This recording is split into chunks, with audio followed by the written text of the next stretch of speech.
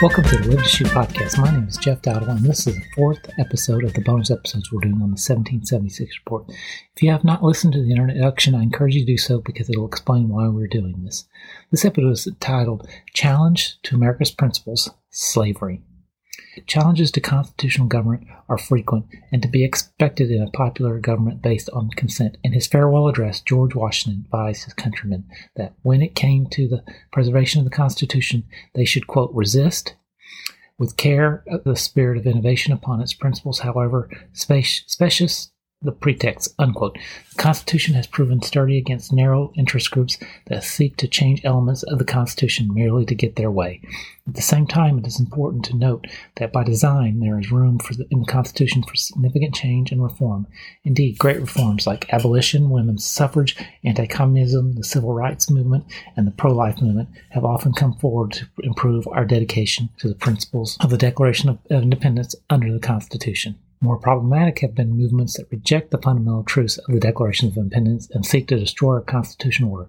The arguments, tactics, and names of these movements have changed, and the magnitude of the challenges have varied, yet they are all united by adherence to the same falsehood that people do not have equal worth and equal rights.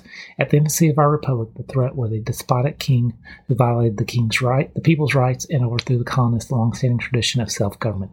After decades of struggle, the colonists succeeded in establishing a more perfect union founded not upon the capricious whims of a tyrant, but republican laws and institutions founded upon self-evident and eternal truths. It is the sacred duty of the American generation of American patriots to defend this priceless inheritance.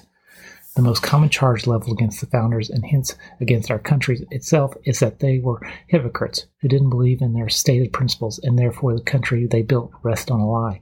The charge is untrue and has done enormous damage, especially in recent years, with a devastating effect on our civic unity and social fabric. Many Americans labor under the illusion that slavery was somehow a uniquely American evil. It is essential to insist at the outset that the institution be seen in a much broader perspective.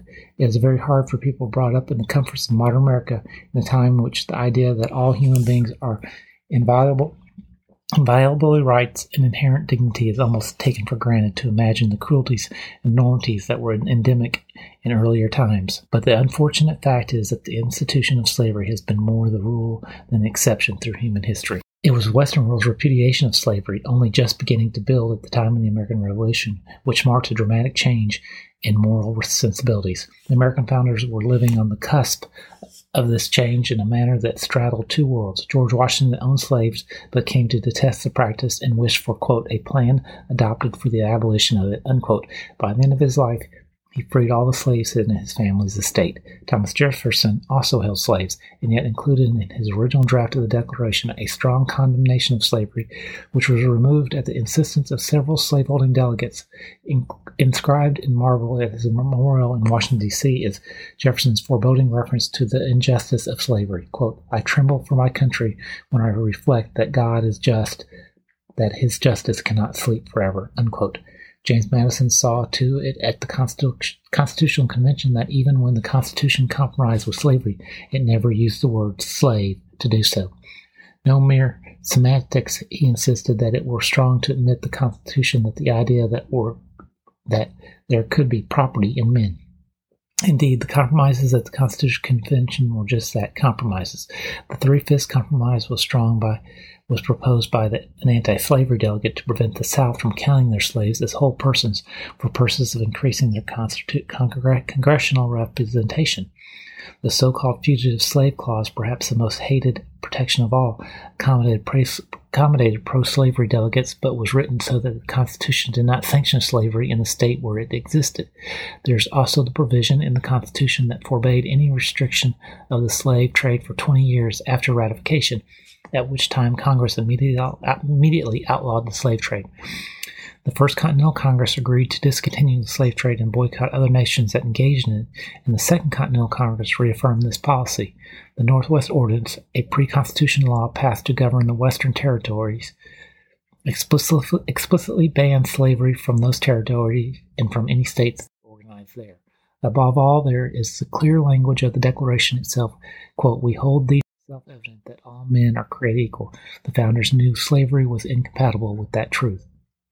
It is important to remember that as a question of practical politics, no durable union could have been formed without a compromise among the states on the issue of slavery. Is it reasonable to believe that slavery could have been abolished sooner had the slave states not been in a union with the free? Perhaps, but what is momentous is that a people that included slaveholders founded their nation on the proposition that all men are created equal. So why did they say that without immediately abolishing slavery?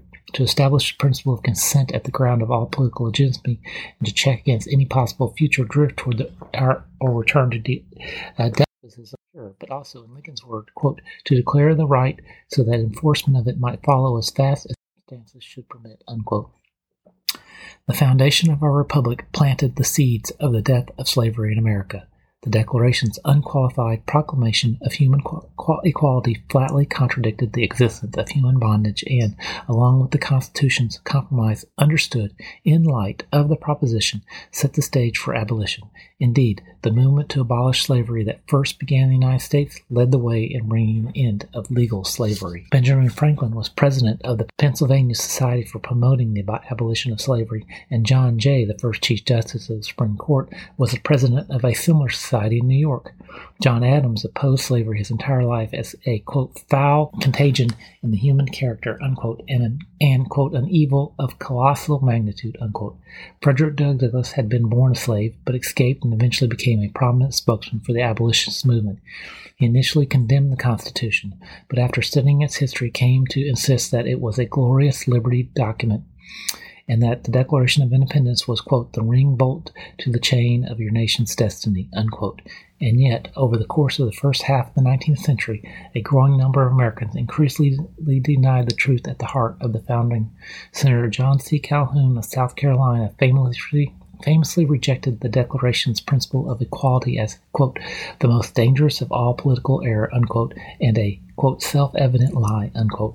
He never doubted that the founders meant what they said.